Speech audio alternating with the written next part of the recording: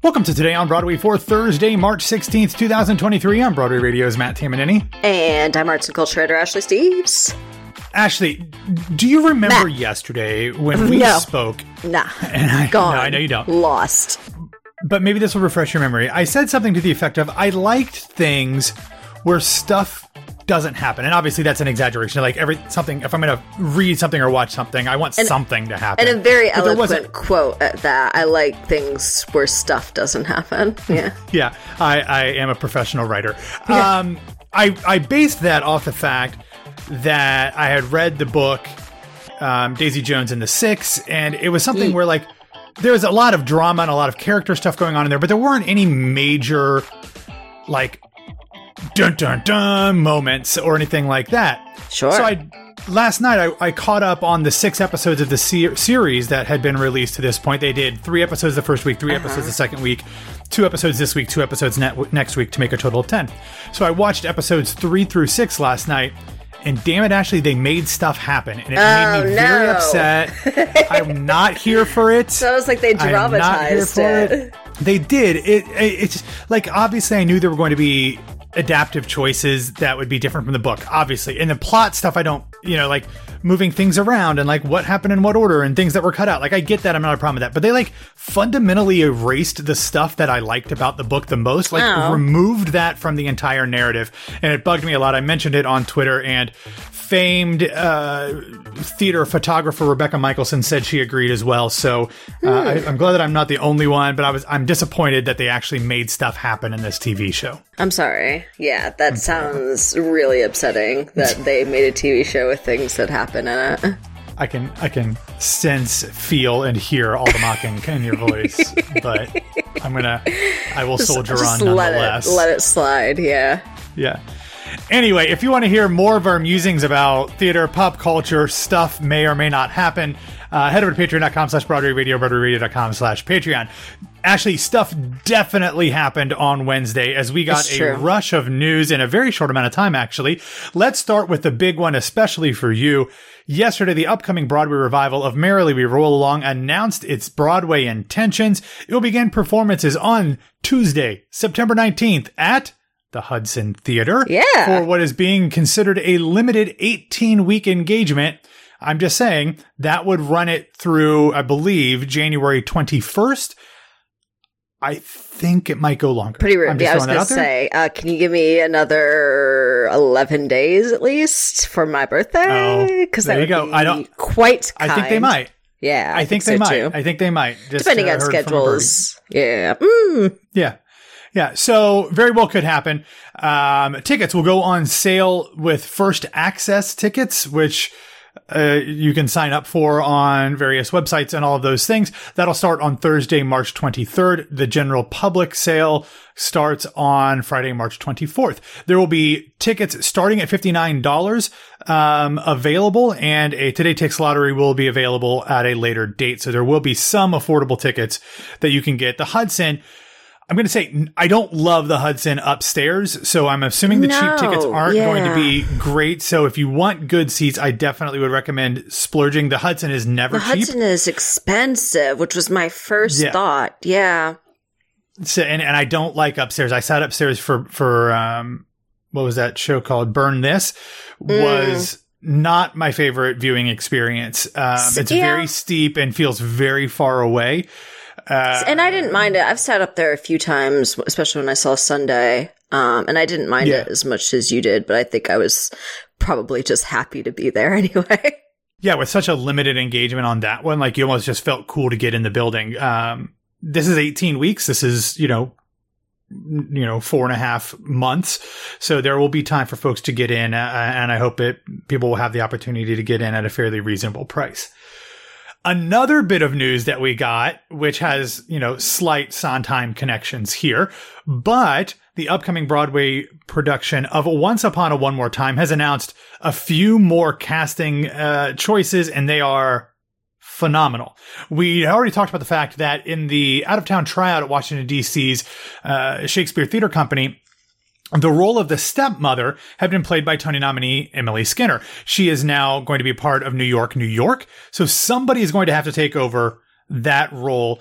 And from what I heard out of DC, the stepmother sings the song Toxic, which is like, Ooh. I mean, such a feast for a comic actress like Emily Skinner. I think so what they do? I think she also sings Work Bitch, which yes, does that as well. Good. I saw Ashley Hufford tweet about that. Yeah. Oh yeah, nice. So what do? They go and get, in my opinion, the foremost musical theater comedic character actress, Jennifer Simard, to play that role. Indeed. Yes. I mean, absolutely iconic 2-time Tony nominee from Company and Mean Girls and Disaster. She will be phenomenal in that role. I have no doubt. The other person joining the cast is also a 2-time Tony nominee. That is Adam Godley, most recently seen on Broadway in the Lehman trilogy. Also was in the Sutton Foster revival of Anything Goes a decade plus ago. He will be playing the narrator. That role was originally played by Tony winner John Glover, who actually had to depart the out-of-town tryout due to an illness in his family. Fellow Tony winner Michael McGraw actually took over. Will not be continuing on with that. But if you're going to add people to a cast of a show coming to Broadway, getting two-time Tony nominees, pretty good. They are joining the previously, absolutely. They are joining the previously announced stars Briga Heelan, Justin Guarini, and Aisha Jackson. Their performances will begin on Saturday, May 13th at the Marriott Marquis Theater with an opening night on June 22nd. There were some other names involved in the out-of-town tryout in Washington, D.C. that I would say keep an eye on for this moving forward. We have kind of talked about the fact that Mimi Scardula, who was in it, is now currently in the Neil Diamond show. We'll see if she comes over. Raymond J. Lee, I believe, is in a show right now, too. Is he? I'm not sure. He was working. Yes, but I don't remember what. Yeah, he's coming as well. Wonu Agawanfora played Rapunzel. Ryan Steele was one of the princes. Morgan Weed was the Princess and the Pea. Lauren Zacharin was the Little Mermaid. I know Lauren Zacharin just moved back to New York City from California. So maybe that has something to do with it. And I know she just went and saw Mimi Scardula in Beautiful Noise. So I don't know if that means she's coming with her or whatever, but definitely some fun Broadway names that could be joining the production in the very near future. I remembered what Raymond J. Lee is in, and another Sondheim connection, Sweeney. Oh, he's in Sweeney. Okay, of course. Yeah, that makes total sense. Yeah. So probably not leaving Sweeney so quickly since this performances start in May. God, no. Yeah. All right, so let's move on to what is honestly the worst kept secret on Broadway. We have been talking about it here for a long time before the closing announcement was even made, but in an exclusive with Market Watch of all outlets, Andrew Lloyd Webber says that he is basically already thinking about when to bring the Phantom of the Opera back to Broadway. I can't believe it. After it closes. Here is his quote. I'm going to read this to you verbatim. "The Phantom sends me notes from time to time saying he's quite in love with New York and he might not want to be away from Broadway." He goes on to talk about... I honestly believe that he really believes that. No, stop. He says, "A load of young people have come to it through social media. They are a missing generation of Phantom." So I don't know what that's all about. Apparently there's a huge following for Phantom and Andrew Lloyd Webber on TikTok, which I'm unaware of, but good for them. Look, we have talked about this. This was something that we talked about before the pandemic, about them talking about closing Phantom in order to remount a production without having to pay the estates of the original artist. Hal Prince, all the designers, Gillian Lee, who was the choreographer, and basically recreate that original one just cheaper and without having to pay royalties. So they've done this already with Phantom over in London. Cameron McIntosh is not afraid of this. The really useful theater company, who is one of the main producers of the show, which is Andrew Lloyd Webber's company, not afraid to do this. And they simply haven't made enough money from the production to be able to pay royalties to these estates. Difficult days. Cameron did this with Les Mis as well when they finally stopped doing the turntable and all that stuff. So this is happening. Whether it's 3 months or a year, I don't think it'll be more than 2 years at the absolute most. I'd be very surprised if it was that long from everything I've me heard. Too. Yeah, I wouldn't be surprised if it was a year. because they want to take time. It makes sense. We've talked basically every week since it announced closing how the grosses continue to go up for this one. Mm-hmm. So I think there's demand, and I do think ALW is right that it's not just because it's closing. I think that there are people who want to see it. It's a show that has always done well, and after the 19 months off for the shutdown, it's something that people are going back to, which I think is great. Yeah, totally. But let's not act like this isn't the plan. Like, this has always been the plan. I'm tired of it. I'm tired of the coy little, well, it's gone forever now, obviously. We'll come back in 15, 20 years or something when we have a revival of Gypsy every 4 minutes. Yeah. They're going to bring Phantom back in a hurry. Gypsy. We're always going to talk about Gypsy, please. Yeah, it's coming up. I literally have a story about it here in a couple of minutes. Nice. So, not Broadway, but still. So yeah, I mean, this is something we all know. We all understand. This is how it works. This is how they do business. It makes sense financially. It sucks artistically and integrally. Totally. But yeah, that's the plot. Yeah. So we'll see what happens. The announcement will be coming at some point. Whether it's, in a couple weeks, couple months, in a year, we will have to wait. Let's hurry it up, at least. I'm tired of it. I know you are.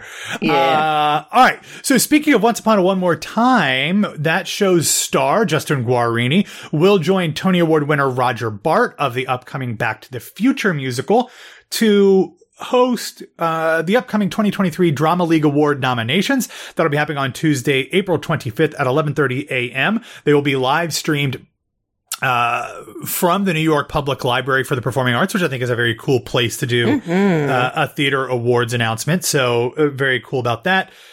I can't believe we're already starting to talk about award ceremonies. I can, unfortunately. Well, you're there. I'm not. So I'm not seeing the things. Yeah, it's the constantness of it all going on right now. Yeah, I mean, I don't feel bad for you, but... Well... get over it. I mean, no, you get over it. No, you get over it. No, but it is crazy. We're going to have a lot of these coming up, a lot of ceremonies, a lot of things where we can look at our live streams and tweet about, oh my God, the stream's not working. And forget whether it's at 8 o'clock or 8:30 and all that stuff. But this one will be coming up in just over a month. Speaking of Gypsy, as I mentioned earlier, the Goodspeed Opera House, Goodspeed Musicals, has announced the stars for its upcoming production of Gypsy, which will begin performances in East Haddam, Connecticut on April 28th. They will star Judy McLean as Madame Rose. Don't call her Mama Rose. She's never mentioned as Mama Rose in the entire script. She is a Broadway vet who made a Broadway debut in the original production of Chess, was in Aspects of Love, Kiss of the Spider Woman, and she did 7 years in Mamma Mia. First as Tanya, and then as Donna for over 3 years. So she is somebody who we all love, and she will be joined by recent Broadway Elphaba Talia Suskauer, who will be playing Louise, which I think is a very cool little pair of casting there. So this one will be directed by Jen Thompson, with choreography by Patricia Wilcox and music direction by Adam Souza. So if you're going to head out to East Haddam in a little over a month and a half, it's a very good production. Yeah. I mean, you should really try to see as many Sondheim shows as you can right now. And Judy McLean and Talia Suskauer. Are you talking to me specifically? Because yes, but easy. no. Yeah, thanks. Yeah. Not at all. I was trying to see if I could make Signature's Pacific Overtures work for me, and probably not, but I do have a tab open. Yeah, you could. You very well could. I very well could. Yeah. Coming up tonight, Thursday, March 16th, the couple who I think is still grossly not Tony Award recipients for all of the good work that they've done, Seth Rudetsky and James Wesley, will be hosting a special 3rd anniversary performance of Stars in the House at the Drama Bookshop. What was that sigh for? Just the 3rd anniversary? Just the 3rd anniversary of all this, yeah. Yeah, because that, of course, was the live stream that they started doing during the pandemic when everything was shut down to raise money for various charities. I think they've done a tremendous amount of work and raised a lot of money for a lot of very good organizations. And I think that they are underappreciated for whatever reason. And I think that Tony honors should go to them. But they will host the event, and they will have highlights from the last 3 years of the fundraising live stream. They will have live readings from 3 Broadway authors, one of whom you have heard multiple times here in the last couple months. Rupert Holmes will be reading from his new best-selling book, Murder Your Employer, The McMaster's Guide to Homicide, Volume 1. Do you think he's going to mention you?